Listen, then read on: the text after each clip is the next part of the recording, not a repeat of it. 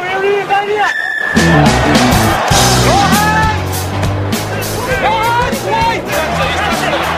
thought he was all right. Giving back the next spot.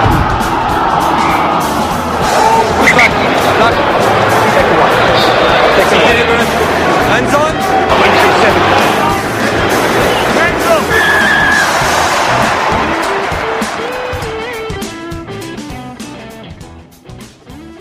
Good evening, everyone. Welcome back. This is episode 207, I believe, of the Green and Gold Rugby Podcast. I'm Rugby Reg. Thanks for joining us for another week of Rugby Chat, all things rugby in Australia.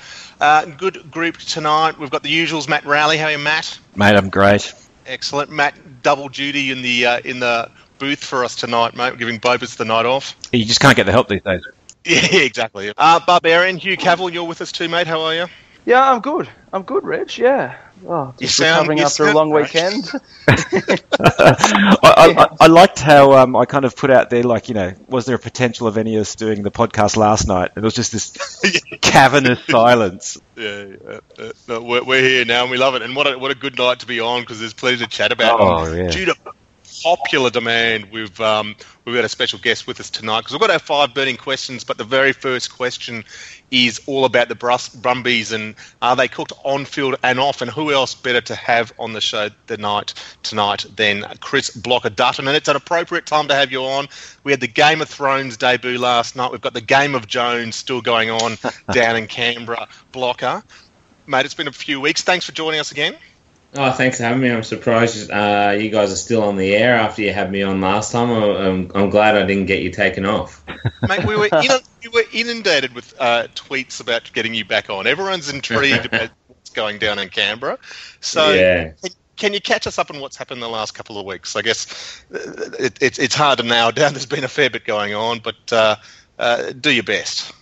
Yeah, I mean, it's pretty hard to sum it up, really, because even my head's hurting from all the stuff that's been going on down here. It's absolutely insane.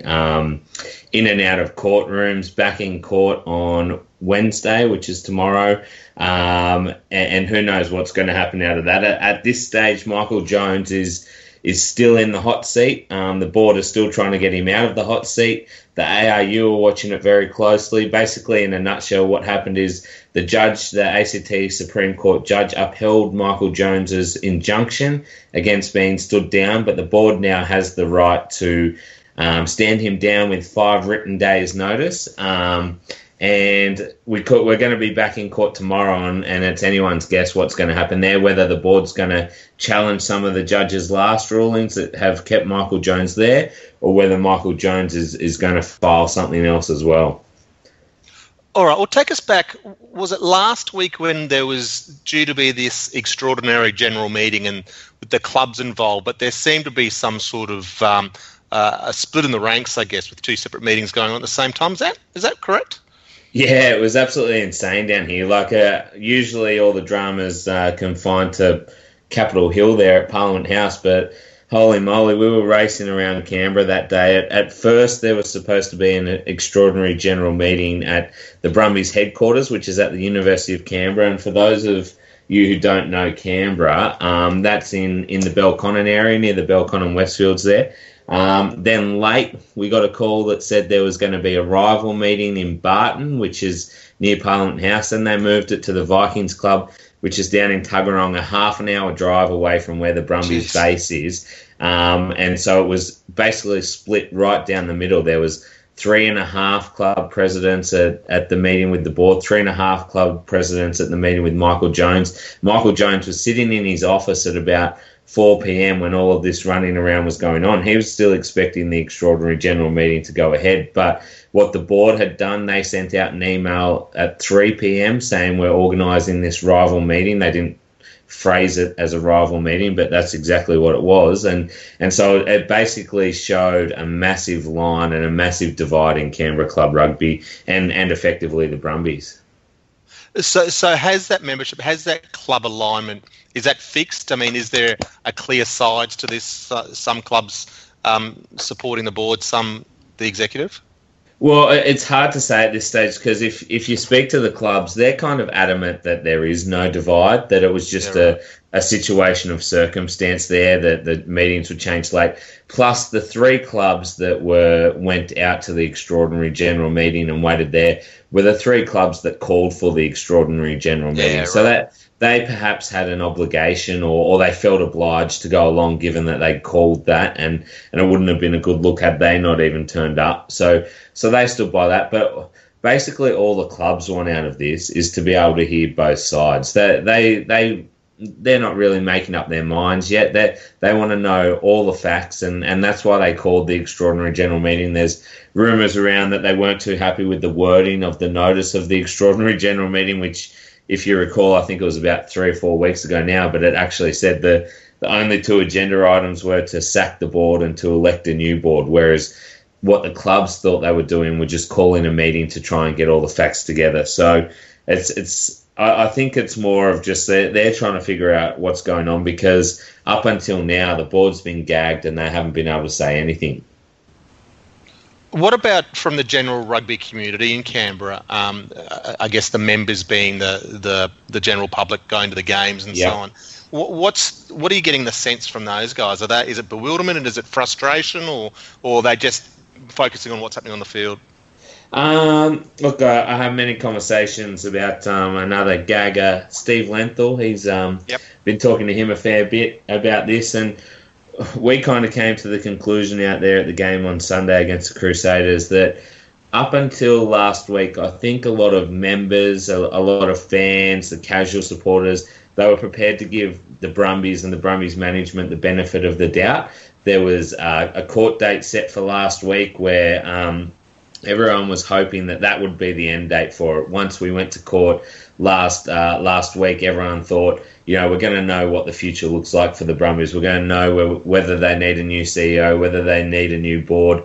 But when they organised these rival meetings, it threw everything up in the air. When Michael Jones won the injunction, and now it's starting to affect the fans because there is no end in sight for this, and that's the hard part. When there was that date on it of last Thursday, everyone thought, we'll give them until then. But now it just seems like it's not going to end. And to be honest, I feel personally, just from being out there at Brumbies training a fair bit and being around the place, is that this is starting to now affect the team for the first time. So for the first 2 weeks when it went on, they were in South Africa. They came back, they played one game, then they had a bye, then they had the Waratahs to focus on. We get no result in court. I think it's starting to affect the players, and I think it's starting to affect the fans as well. Yeah, because it's a fairly small community down there. I could imagine that being a case, and I want to talk about that impact on the players in a second. I guess my other question was, you talk about that end date, not knowing an end date. Yeah. Does the federal police investigation, the Australian Federal Police investigation, have a strong bearing on that? Is that what, in the end, a lot of this revolves around? Is that situation, and that seems to be something that's going to go on for a fair time. Yeah, well, that's right. They said when they took that on, they said it could take up to 2 years for them to figure it out. So in terms of that having a bearing on the outcome of the Michael Jones versus the board scenario, I don't think so. I think it's probably more so the board versus Michael Jones, how long they're going to drag it through court. Can the board come up with an appropriate, or can they come up with an offer that's going to entice Michael Jones enough to leave his post? Is the ARU going to step in? There was suggestion last week that the ARU had the power to step in and dissolve the board or take power away from the board or take power away from Michael Jones. I checked that out. That's actually not the case. But I don't think the AFP has too much to do with it at the moment. It's more just about two parties going head-to-head and seeing who's going to come out on top. Blocker, it's Matt. Just we're carrying on here as if no one knows what the whole thing is. And I mean, is that the case, or must there have been so much chatter by now, and a lot of it pretty well informed, that there must be a bunch of people walking around there thinking they know what's happened? Is that the case, or what?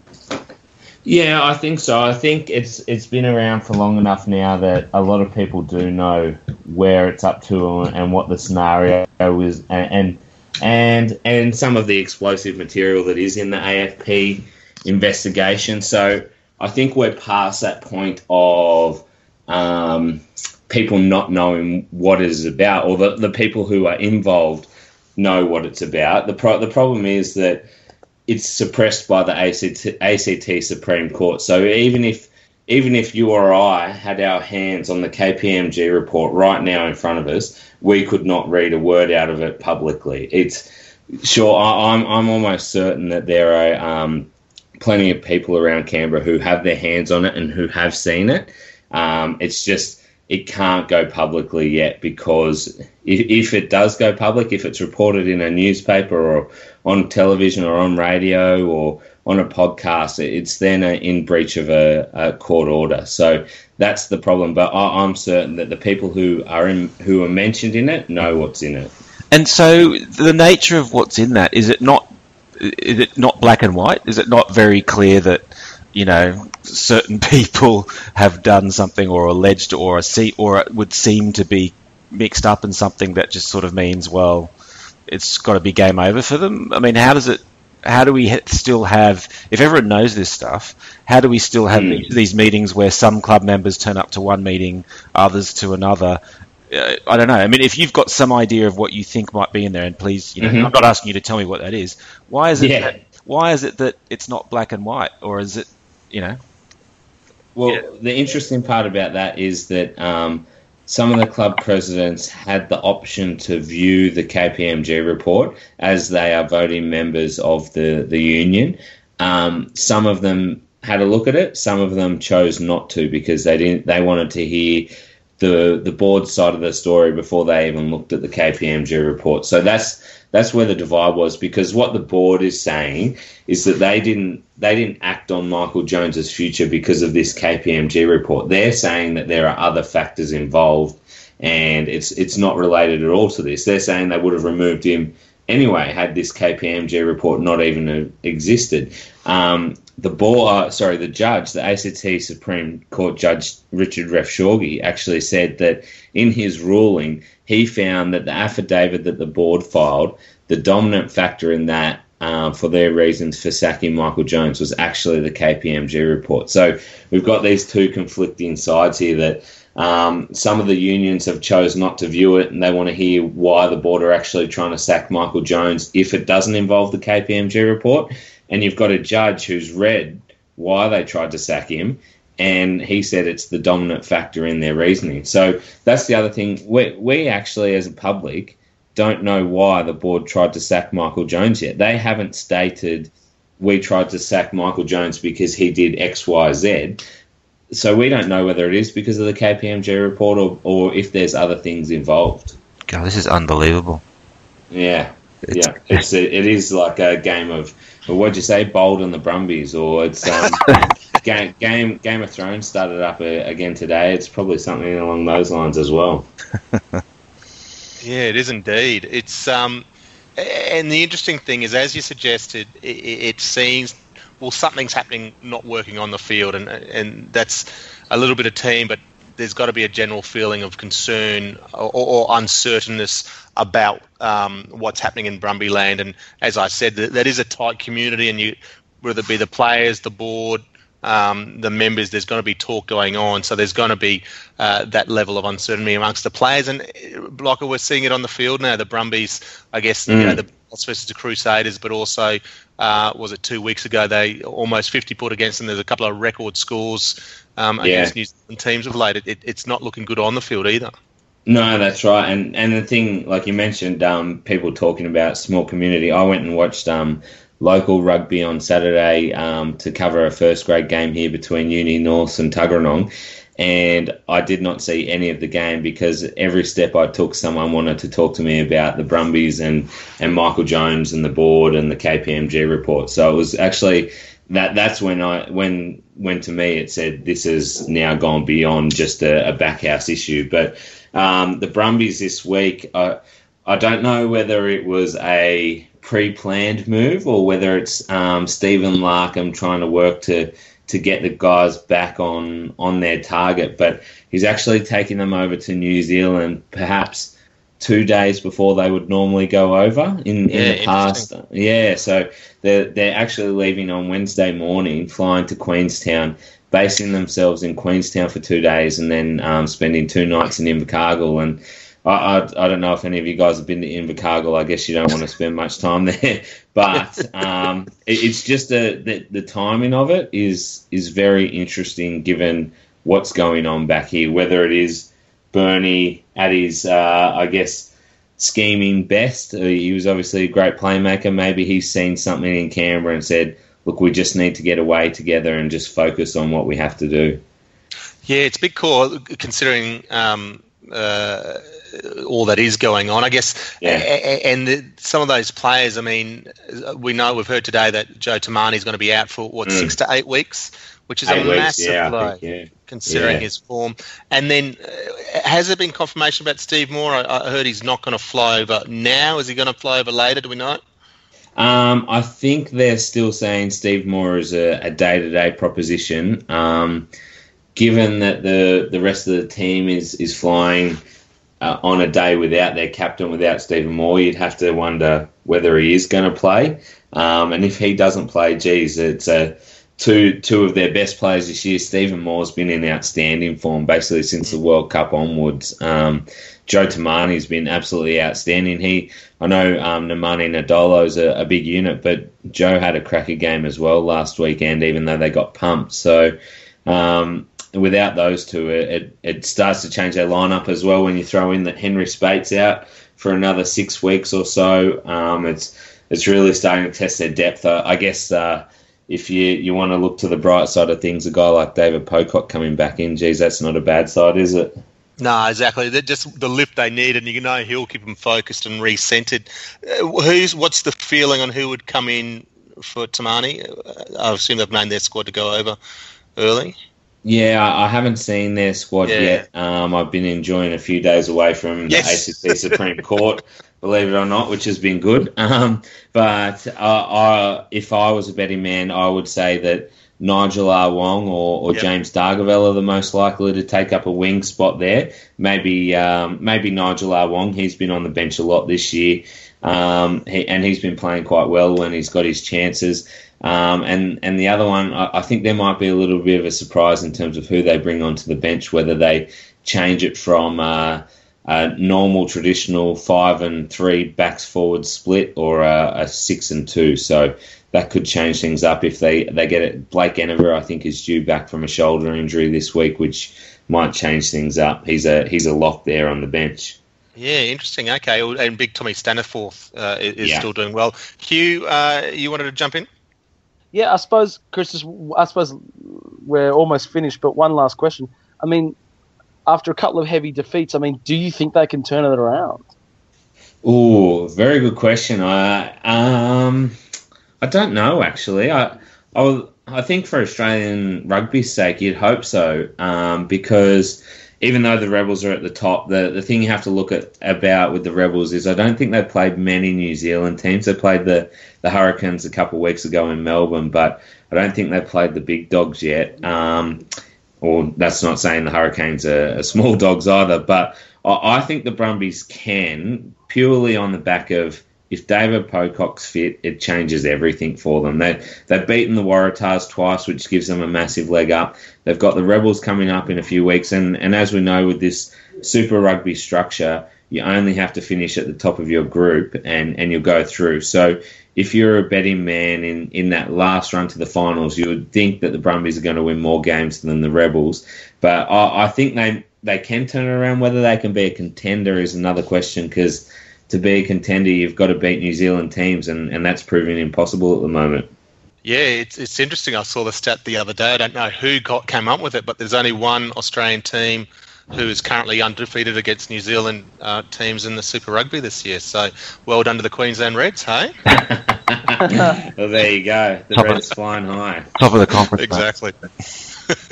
Yeah, in some sort of whacked out way. Look, Blocker, thanks a lot for your time. We'll let you get back to your relaxation before you hit the courts again tomorrow. But once again, I'm sure we'll try and get you on in a few more weeks' time to see if there's any resolution on the horizon. Too easy. Thanks for having me. Right there.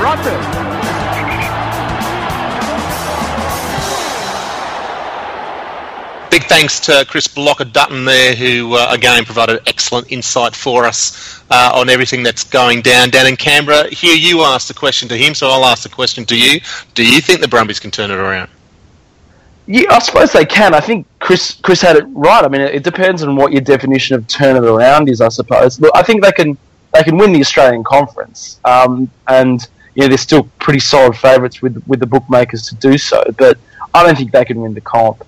I think these two defeats to the Chiefs and then the Crusaders, I mean, dropping games by 40 points at home, I don't think you can come back from that. And now with Joe Tamani out for 8 weeks and their confidence dented in this off-field stuff showing no signs of slowing down, they're cactus. They might get to the finals, but I can't see them making any dent in the grand final or winning the title.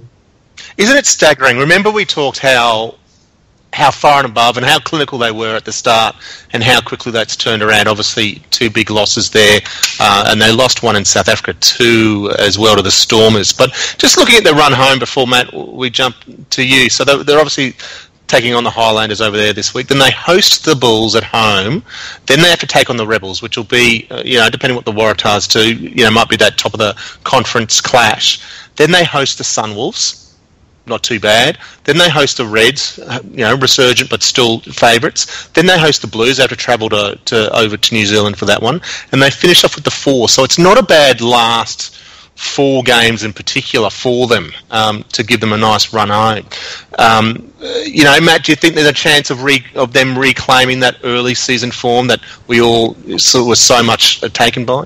Yeah, mate, the thing that's really puzzling me by the Brumbies is performance is one thing, or individual player performances, but to me it just looks like, I don't know, I don't get what the tactics are, or should I say what the strategy is at the moment. It seems to be like, watching that game on the weekend, it just looked like watching the Waratahs at their worst. It was like, really deep play, going sideways, slow ball, ponderous. It just looked awful, and you couldn't see how they were going to in any way impact the game other than just ask the Crusaders to tackle, which they would do gladly. All of the stuff that got them to where they were in the last few years, where when you think about it, it was White and Mogg with their boots, so that they always they played down the other half of the field. And then it was a forward pack who could mix it up, and they could do pick and go, they could use pods, they could do a whole bunch of different things, and obviously were also very solid in the set piece. But it was, a team that could move another team around the field. It could suck them in, then it could spread it wide, it could go over the back of them, it could do a whole different bunch of things. And just these last couple of games, especially against the Kiwi teams, where they've got a flogging, they seem to have said, stuff this, we're going to do this side-to-side game and try and, I don't know, beat you at your own game. And they've lost miserably both times. It's like they've lost that go forward too, whether it be Itavi or whether it be David Pocock. Probably they're two, it's definitely, and Pocock probably to a lesser degree, the biggest meter gainers as runners. Well, and to be honest, who's had a really quiet last few weeks too is Scotty Seo. I think they really need him, as a bloke who's stamped his authority in for the Wallabies and played in a World Cup final. He's got to step up now if he really wants to start, proving himself to be a solid international player. He's been really quiet the last couple of weeks, and he's certainly not alone there. There's plenty of blokes that have gone nowhere, but I'd like to see him come up and have a big game this week. Well, but this is what makes it hard for me to say what could they do, what could they do, what couldn't they do, because it just seems to me that someone's pulling the wrong strings and just looking to get them to play. I mean, Leali'ifano and Tamua, just haven't had a chance. Non-entities at the moment, really. Yeah, so anyway, it's hard to say, but gosh, obviously if they keep giving away points like this, God knows. Well, I wonder if Tamua's checked out. He's already signed a contract for next year. I don't know. He just doesn't look like he's got that fire burning that he used to. Well, I don't know. Like I say, I'm not sure you can say that it's like a individual player thing. Like he's just checked out. I wonder if if he's getting forced to play in these patterns of play that just are cockamamie and going nowhere. I mean, when you saw both teams within the first couple of breakdowns just go, right, that's it, we'll just fan out. And then you see any team trying to do that against the Crusaders, you're just going to have such a long night. Trying to get around them somehow from depth. That's just mad. Yeah, okay. Anyway. Well, we'll see how they go next. The Joe Tamani massive loss. But look, want to talk next. This is our second burning question. In light of, I guess let's do the two wins, the two games together. The Rebels got over the Cheetahs, 36-14 down in Melbourne, which I thought was a really impressive performance. And meanwhile, the Waratahs got back on the road, perhaps, with a substantial 49-13 win over the Force. So looking at those three teams together, and I guess nailing down to those Rebels, do we think the Rebels are the real deals in terms of winning the Aussie Conference, Matt? Look, I tell you what I really do like about the Rebels is I think they are using, all of their talents cohesively as a team. Because you look through that team, you sort of say, God, there's not many front contenders for Wallaby spots. I mean, you've got Sean McMahon, who's a fantastic player, but he's not nailed that Wallaby spot by a long way. And there really isn't anyone else either. Yet, as a team, they work together really, really well. And you see somebody like a Tamani, who's somewhere between a 5 and a 6, I guess, just play a really, really pivotal role for them. So, that you've got to like about them. You see people like Chibber Hansen on the weekend. He must have won Beast Mode of the Week award, I would have thought. Yeah. I mean, that was an amazing performance. He was into absolutely everything. So, you see a lot of guys like that really stepping up, and I think we'll obviously start knocking on Wallaby doors, which is great to see. But I just wonder, I don't know, can the champion team, rather than the team of champions, lift it? I think, maybe we'll talk about the Waratahs. If that blip we saw from the weekend from the Waratahs is just a blip on the way down and not something on the way up, then, with the Brumbies in the form they're in, if the question is can they lift the Aussie Conference, then you've got to say why not. Hugh, we talked about the Brumbies got a bit of a run. The Rebels faced the Blues this weekend before taking on the Brumbies, but then they've got the Chiefs. They play the Stormers, the Crusaders, and finish off with the Rebs. So they've got some big games coming up. Is it a combination thing that can get them over the line? Look, I don't think they can get over the line, Reg. I love watching the Rebels play. I love it that they're having what seems to be their best year. But to be honest, the evidence on paper so far is they're flat track bullies. They could come out and put points on the Cheetahs or the Sunwolves or the Force, but actually when they face good teams, they go to water. And I think it's a confidence thing, to be honest. I just don't think they've got that self-belief there quite yet. And I hope they break through against the Blues this week, because you feel like one good win could completely change their season. I just don't think they're going to get it. And look, they'll put away the Force and they might put away the Reds, but they've got the Crusaders and Chiefs away from home, as well as the Blues. They've got the Brumbies at home and the Stormers at home, all really difficult games. And the evidence so far is they've had 3 losses and they've been comfortable losses to good teams. I think the Hurricanes did it, the Highlanders did it, and the Bulls over in Pretoria did it. And as it is, the only teams they've beaten, I think, have been 10th and below on the table. So I'm not quite ready to drink the Rebels' Kool-Aid yet, as much as I like the fact that they are putting away these teams. I think they're probably destined to just miss out on the finals. Yeah, it's interesting. I don't think they're far off. I agree with you, and you can't really dispute those results. But if they could get Sturzak and Debrezini back firing, those two haven't stepped up as I guess we would have liked. They've shown potential previous years, but they haven't stepped up, and they should be stepping up now. But the combinations between those setters, Tamati Ellison is just on fire at the moment. I think he's absolutely fantastic. He's their key man, isn't he? Since he's come back, it's just changed their attack completely. And what a great opportunity for a guy like Reece Hodge, who gets chucked all over the field and plays 13 last week outside of Ellison. And I thought he was superb. I thought, I called her on Twitter. I thought he's another Sterling Morlock. He just ran those great angles with determination. But I think the pack's working well. We'll talk McMahon, you talk Tamani, but I think, as you say, James Hansen was fantastic. Laurie Weeks is playing well. Toby Smith is quality. They've got the potential. They've just got to get that 9 and 10 firing. Who not quite there. Plenty of talent, but not quite there just yet. Well, I mean, you say that about the talent, Reg, though. I just think, obviously, Big Tone is doing a great job with the squad. There really aren't a lot of stars there. I mean, they had their stars, a few years ago, even though most of them were on the piss most of the time. And now, it's a little bit more no-name, but he's really managing, Tony McGann's really managing to fashion something together. Which, if we're talking about where are the next Aussie coaches coming from, maybe that's giving us a hint to the future. Yeah, definitely. Well, in terms of the Aussie Conference, Reg, and only because I do know what our questions are and I need to work this in somewhere, do you know who are looming up absolutely beautifully at the moment is the New South Wales Waratahs. Reds. Oh, sorry. I've got to say, Reds is Sorry. I heard the what, and I thought that's where you're going. The Reds. No, well, that's a really good segue there, actually, Hugh. Because I was really worried. Is this a segue to Sporple and suggesting the Reds need to start looking at sport for some new players? Is that what your segue is? Or well, the good segue there would have been talent, mate. So exactly. Let's do it while we're on the roll. We're sponsored again by Sporple this week. Sporple.com.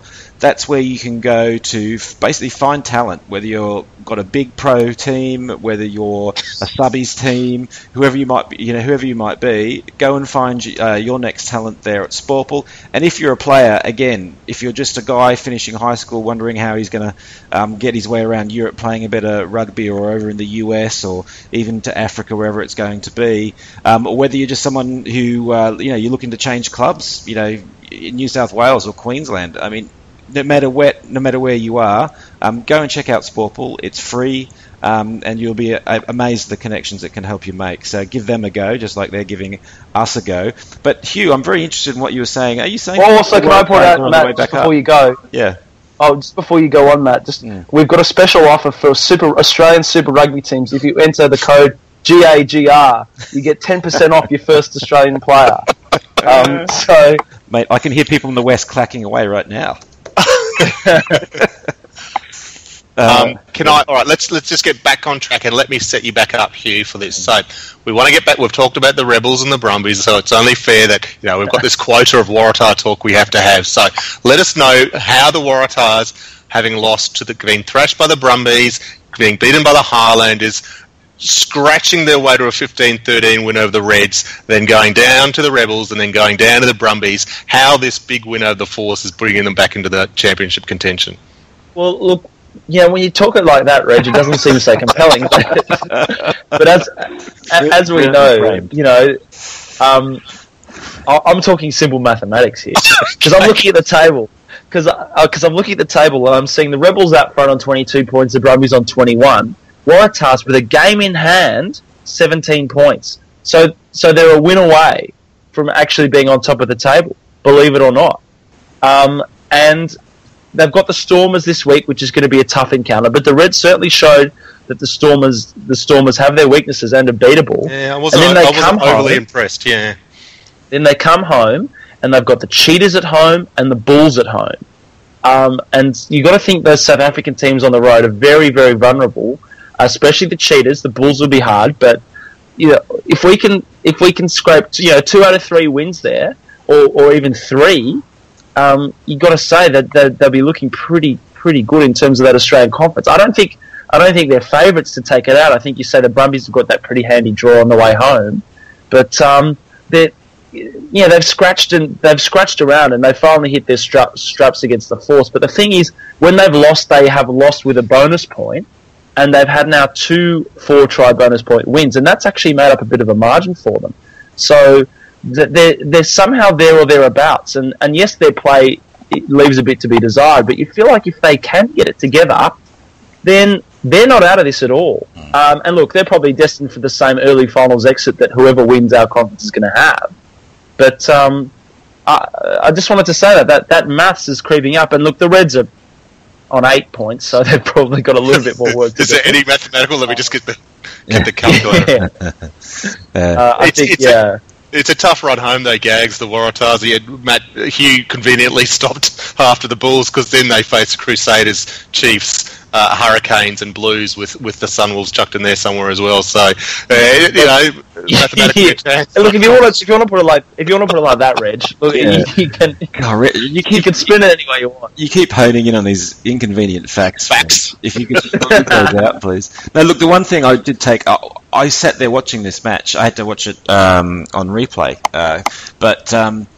and I was blown away by the fact that the Waratahs, the first time that I can remember for a long time, actually managed to kick their way out of trouble. I thought both Beale, I can't remember Beale putting in a tactical kicking display like that, and also Foley. They basically just said to the Force, right, we're just going to play down your end of the field and watch you make mistakes at lineouts, which you will, and we'll kind of score from there. And for the Force, because they're never going to score a try, they're not going to be kicking goals from their end of the field, and so the game plan just kind of imploded, and it was just a matter of time. So, people talked a lot about the Waratahs, the passes sticking and stuff, and yes, they did do better there, but I just thought it's amazing how that when you make mistakes in the other end of the field, it's not nearly such a punishment. So that was amazing. The other thing,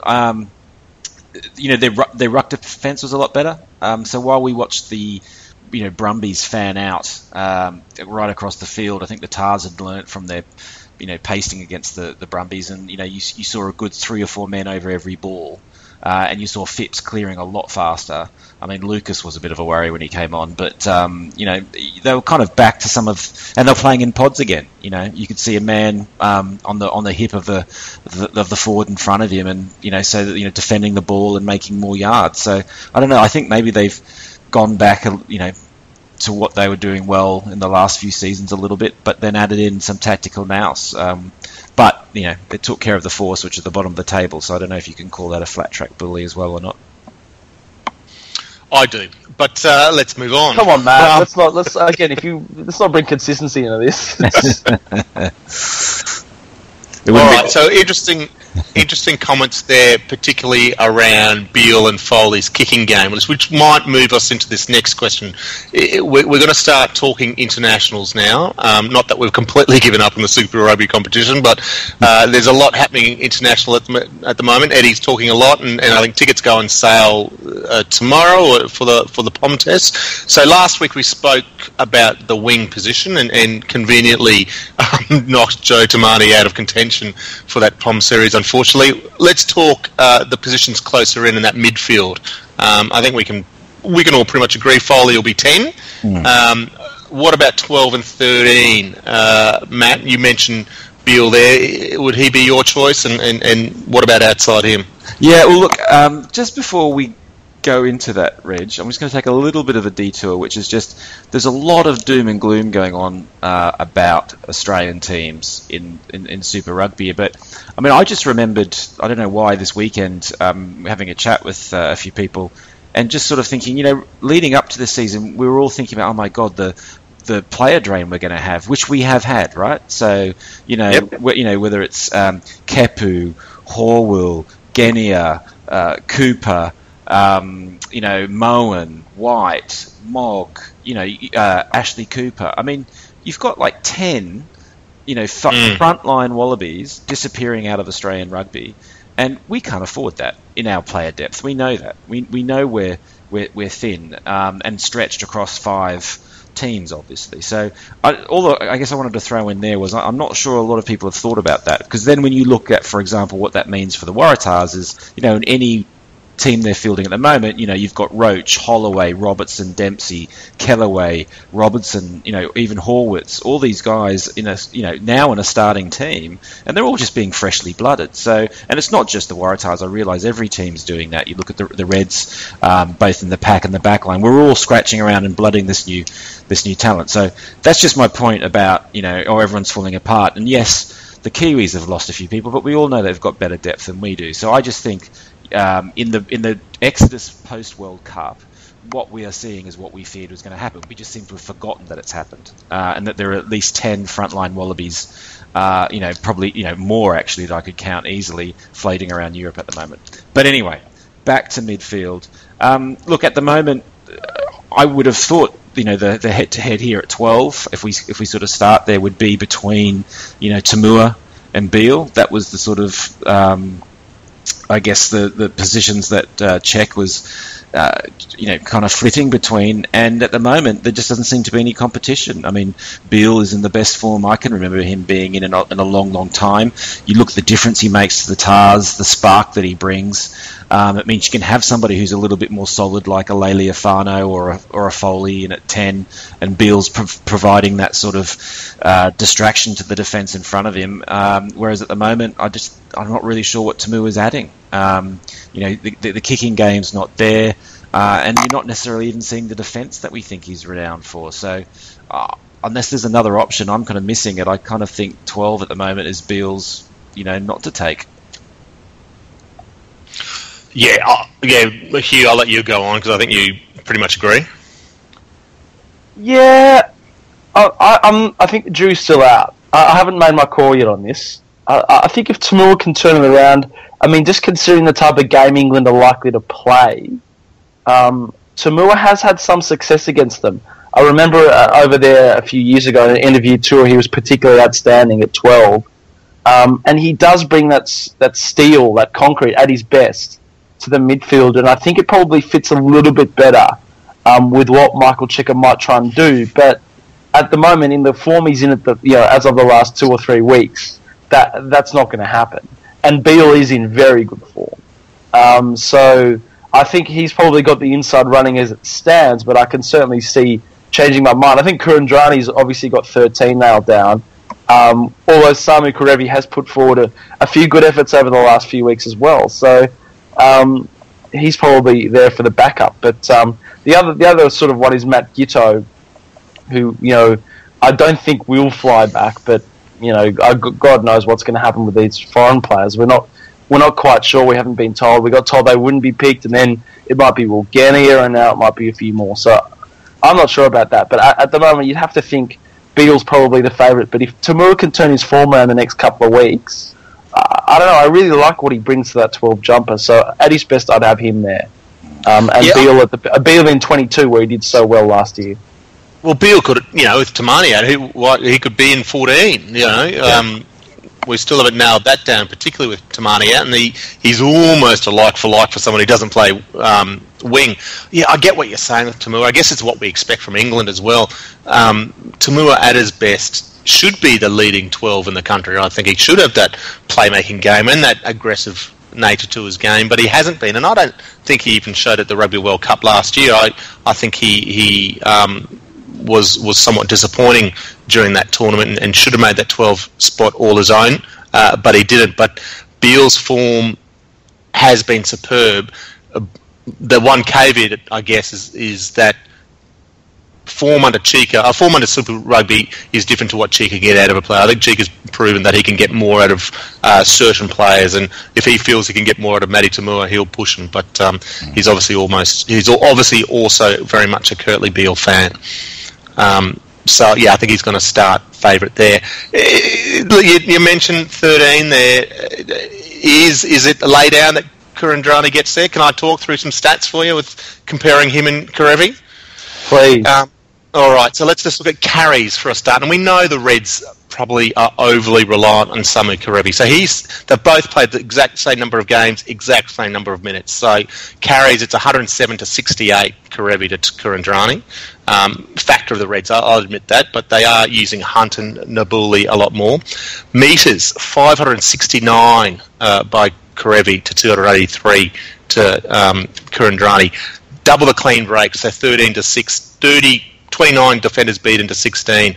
The other thing is the offload game. Kerevi's really developed this offload game and passing game. So 10 offloads, 46 passes.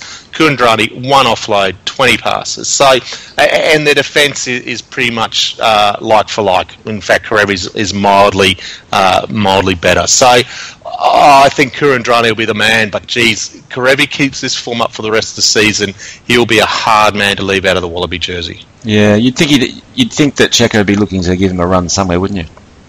Yeah, Yeah, he's. I mean, it's for the same with both of them. They're a starting jersey or not. You know, I don't think there's a bench spot for them, unless you have I guess a Beale on the bench. You can cover every other position, but because they're pretty much just one position players. But big fan of Kurandrani. But I've just been in awe of what Kerevi's been able to do since this last few weeks. Yeah, but can you guys hear that? Just on the end, I can hear this like wailing coming from Melbourne, and I think it's Daz, and he's shouting, "But what about Mitch Inman?"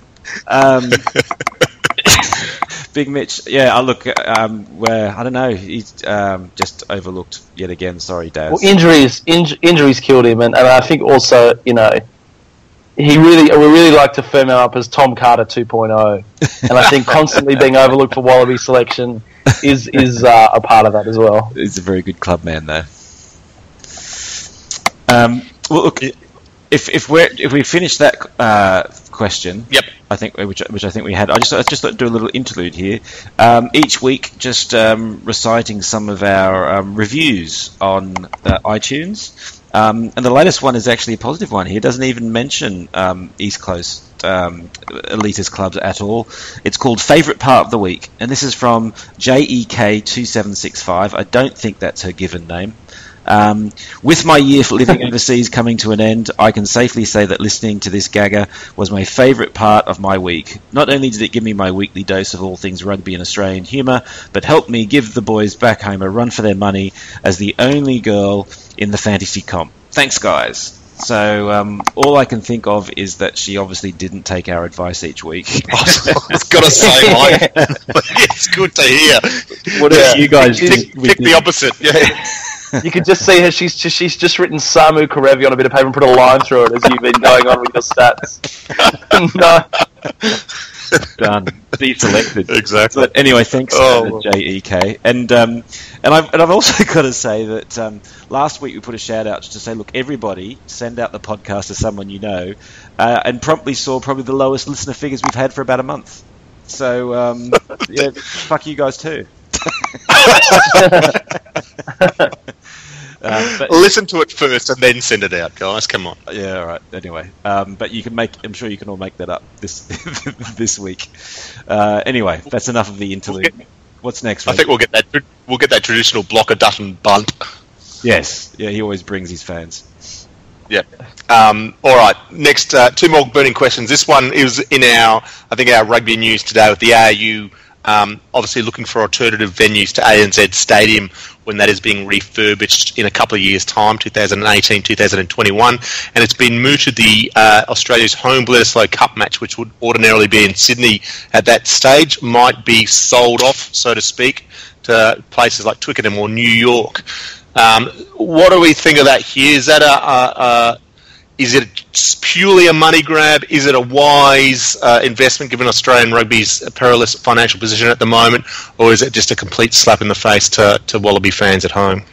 Well, it's purely a money grab. I don't think anyone's in any doubt as to that's what it is. I think if I'm digging into the specifics of what's sort of been proposed, and it only has been floated in the media, I don't think they're really seriously looking at it yet, but in that 18 to 21 period, I think there would be 1 or 2 years where we would have two home matches as opposed to one.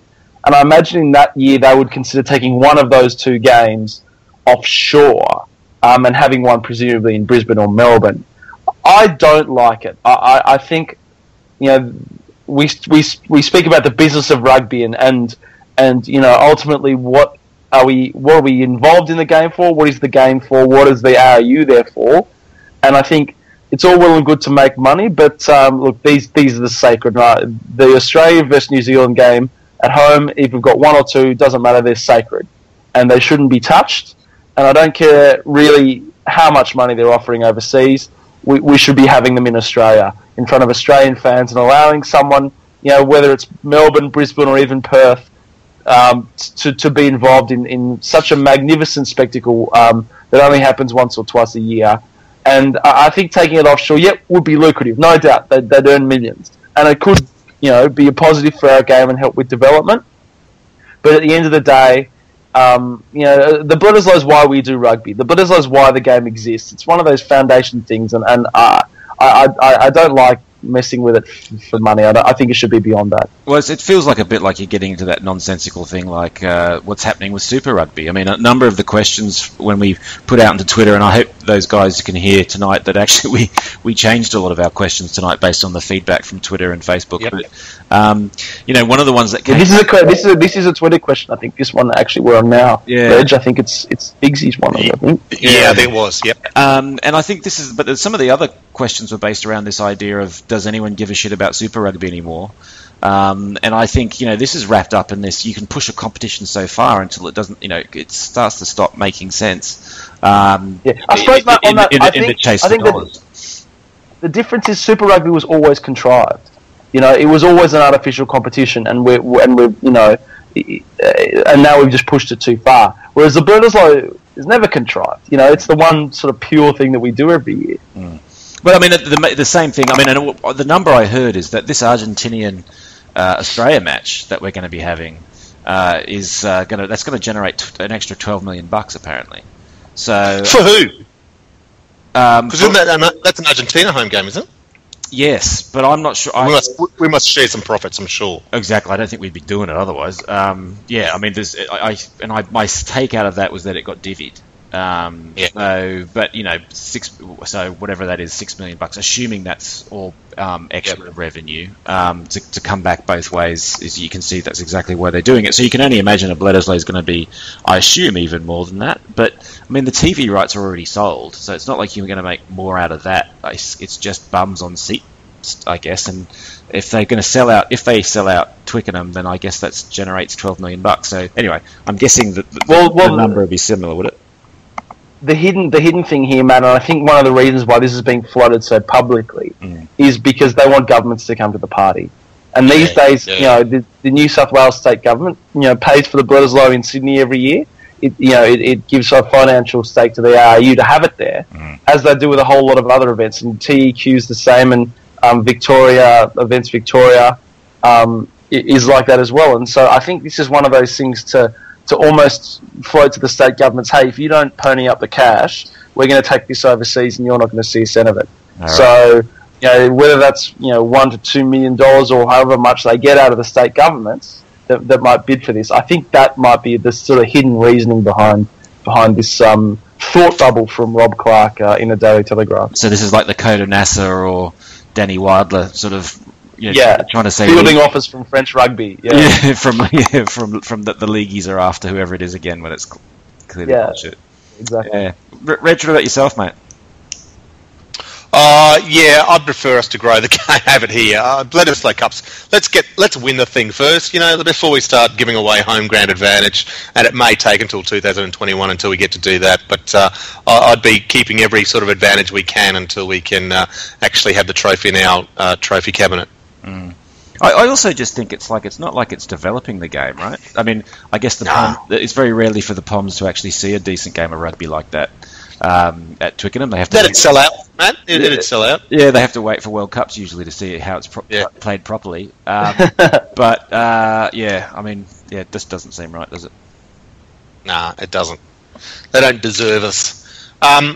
All right, let's hope that stays in Australia. Look, our last burning question is about the Poms once again. They've kind of monopolised this one, but we are damn excited about the upcoming Test series. It should be an epic one. 3 tests, Brisbane, Sydney, Melbourne. It should be an absolute cracker. So it got us thinking about our favourite England Test memories. Tickets obviously on sale from Wednesday for the general public. I think many on the board have already got their tickets secured, which is great. But thinking back into the past, your favourite Test match memories. I'll start you off, guys. Long and hard. I was at. There's 2. Second one is that famous 76-0 one, just for the just absolute remarkable nature of it. No, again, it was a hack England team. We didn't recognise anyone. They had some unknown 18-year-old at fly half and Johnny Wilkinson, who would obviously come back a few years later.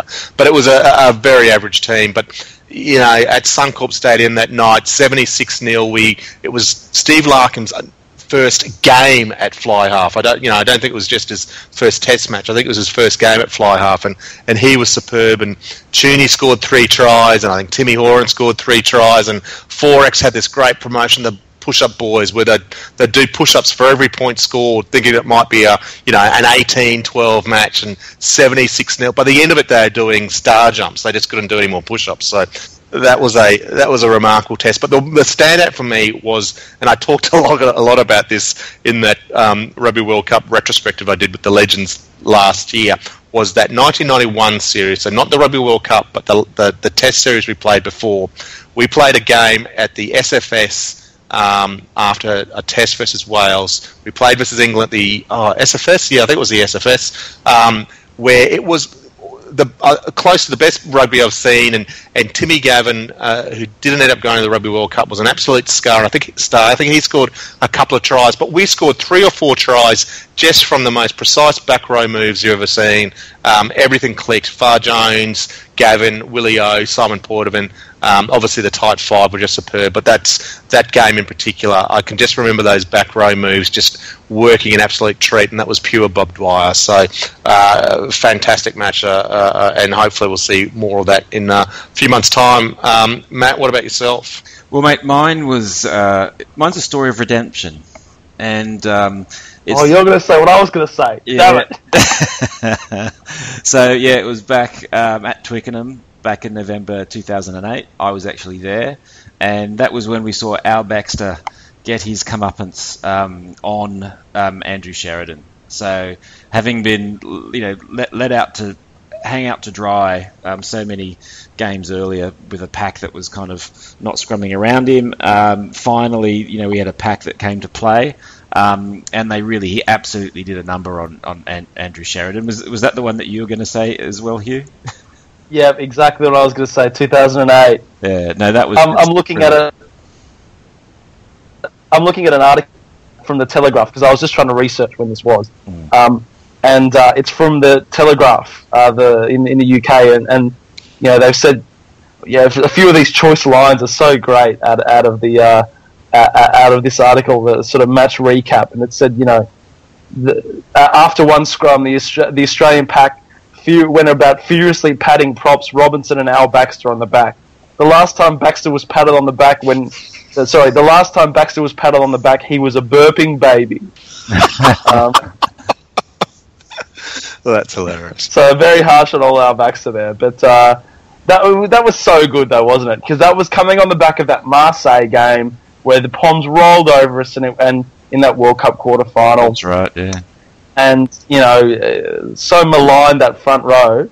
And that was Ben Robinson when he was just starting out as well. And it seems like he was just starting out. And Al Baxter, who'd been around and sort of never really, achieved a huge amount at Test level.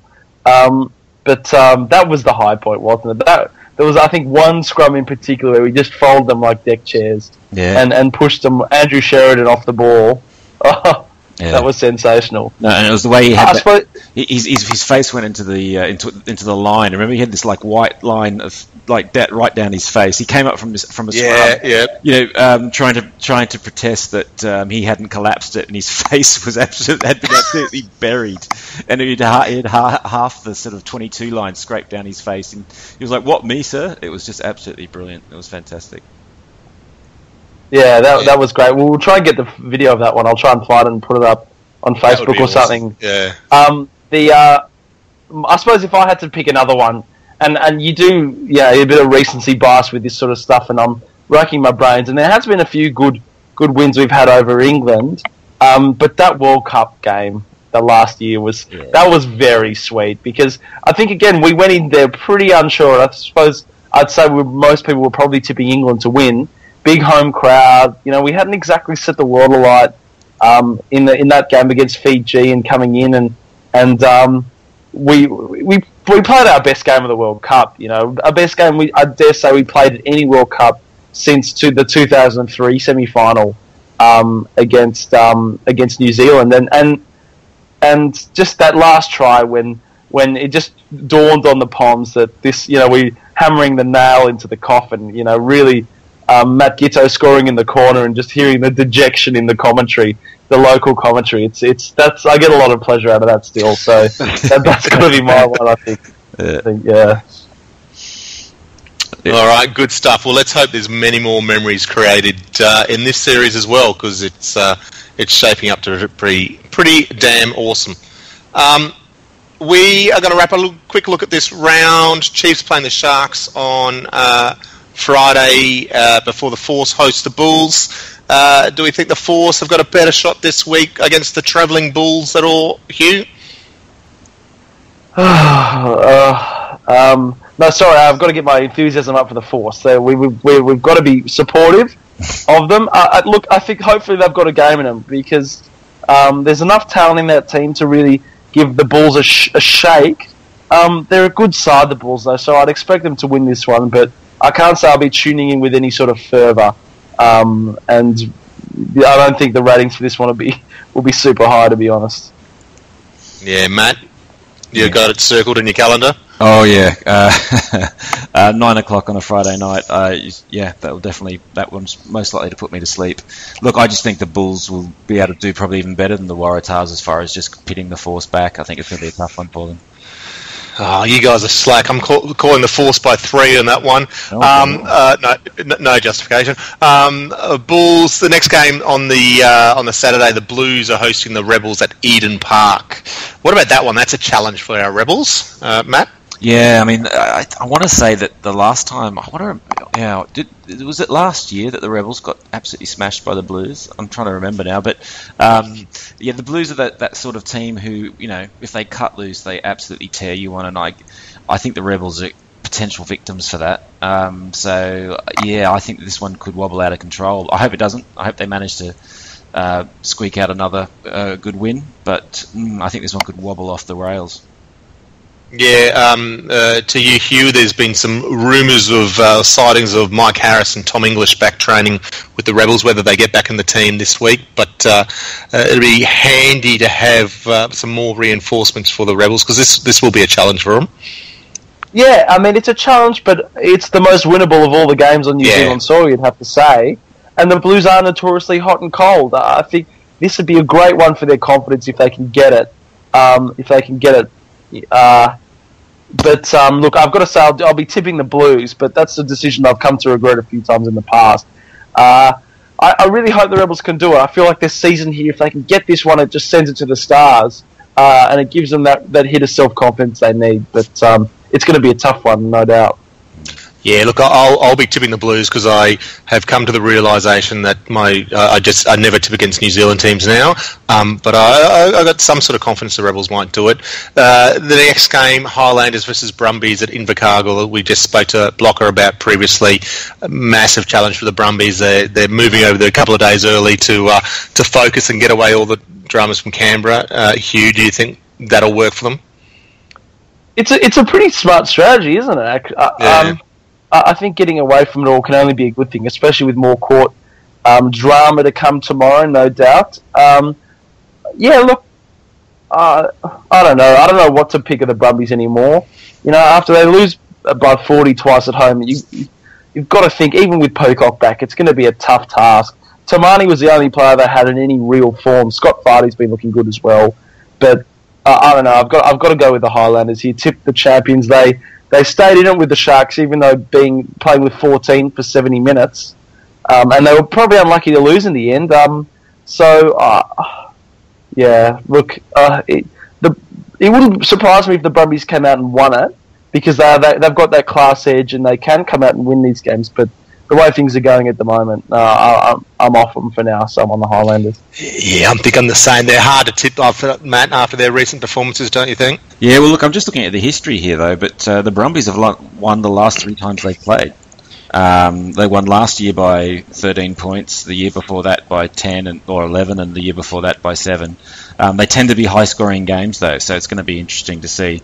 And can I just correct myself that actually I said that I thought maybe the Blues had walked over the Rebels last year. Actually, it was the Rebels that won by 20 points, 42-22, so shut my mouth. I apologise to the Rebels. Look, I hope we see the Brumbies get back on track here and pull one out against the Highlanders, and and shake things up. Excellent. Well, let's hope. Reds have got a home game this week versus the Cheetahs on Saturday evening. Returning Reds, I think, other than the injuries we know, Jake Schatz, I think James Slipper had a bit of a bump, but should be right to play. I'd expect to see Caden Neville back into the starting side over Ben McTuwau. The interesting one might be Caleb Timu, the Broncos signing, the former Australian schoolboys back rower, had his first rugby game for the Sunnybank Dragons on the weekend and was pretty damn good, scored a pretty sensational try, and showed good impact at the Rucks and Mauls, good knowledge and so on. Might be a bit early for him. I think we'll see him in Reds colours later this year. But Reds versus Cheetahs, Matt, do you think the Reds can secure their second win of the season? Well, this is an interesting one, mate. Just looking at, they're both very similar teams. So the Cheetahs are at 13th, the Reds are at 14th. The big difference here is that the Cheetahs are scoring a lot more points. So the Reds have scored 150 points and the Cheetahs have scored 240 points. But the Cheetahs are away. Hopefully the Reds can continue their upward trajectory and maybe squeak this one. Yeah, a 90-point victory helps you for and against, doesn't it? Yeah, it does a little bit. What about here, Hugh? Well, we haven't spoken much about the Reds this podcast, Reg. I expect you'll probably edit in a good 20 minutes or 20 minutes or so. I've got my Rebel podcast called Red and Red. We'll do that after the show with Timsy and Sully. We've had some calls for Timsy to come back, haven't we? It's a bit of love out there for him, which I'm not sure if he even listens anymore. He's off. He's just gone on to bigger and better things, hasn't he? Yeah, it's always good to hear from Mrs. Timms. Yeah. But the Reds, I think they've come away from their South African tour with no points, but I actually think they played pretty well. They showed in bursts that they've got what it takes to, and I feel like they are a different team to what they were in the first sort of 3 or 4 weeks of the comp. And I expect them to look. You never know coming back from South Africa, but I think they'll put up a good fight here. It would be hopefully a home crowd, slightly bigger than what they had last time. They've got a bit of confidence about them. I'm on the bandwagon now. I'm tipping the Reds. Yeah, I'll be tipping the Reds. Cheetahs will bounce back after their loss to the Rebels, so it will be a tough one in the travel factor. Blah blah blah. But I think the Reds are putting it together. They had a poor first 15 last week versus the Stormers and a really poor last 15. But you take that out, and that middle 50 wasn't too bad. So let's see if they can click from the kickoff this week. So I'll tip the Reds as well. Next game is the Lions and Hurricanes before the Waratahs take on the Stormers over there in Cape Town. And look, the Stormers obviously won and won pretty well versus the Reds. I wasn't overly impressed. They looked pretty loose. The whole first quarter of this game was fairly shambolic. But I think if the Waratahs can tighten their game and I think they're a good shot of taking this one. I haven't put my tips in, but I'd strongly consider tipping them for this one. What do you think, Matt? Oh, you reckon they're a chance? Shoe in, as you said, mate. Yep, tick it in. Hugh, you're the same? Yeah, for sure. Look, I think if I was the Tars, I'd be looking to get out to a 20 or 30 point lead at half time and then just accelerate from there. No, but I think they've got that same core of the team that's now starting to click. That back line with Kellaway at 15 and Folau at 13 certainly looked a lot better with a bit more time and space against the Force. They've, I think they might lose Jack Dempsey to an injury, but to be honest, I don't think that's a huge blow. He's probably been a little bit out of form. Look, they've got Tatafi Pilota now, who looks to be coming back in as well. So they're only getting stronger. I only got one game in South Africa, so I'd like to think that they can take advantage of the Stormers, and the consistency's been the issue this year. I feel like they're improving slowly, but look, I'm on the band. Yeah, like the Reds. I'm on the bandwagon, but I think this would be a close sort of grinding encounter. So Tars by 3. Tars by 3. All right, and that wraps up the round, other than the Jaguars hosting the Kings in Buenos Aires. And that'll wrap up the podcast too, guys. A bit longer tonight, about an hour, crack the mark, which hopefully plenty of quality content in there for you. Once again, we encourage you to talk us up. Let your friends know about us after downloading us a few times. and we look forward to getting back on the show next week. Again, any suggestions, any topics you want covered, any questions you want asked, any guests you want on, just let us know through Twitter, Facebook, forum, wherever you hear from us, wherever you follow us. Matt, thanks for your time, mate. Mate, thanks for leading us. My pleasure. And Hugh, thank you. Yeah, got some designs for the Waratahs Premiership stubby caller, actually. I'm circulating, so Reg, just check your emails and just see what you think of them. All right, good to get an early 2021, I think. But to our listeners, thanks again for listening, and get out there, support your local rugby this weekend, and we'll speak to you next week.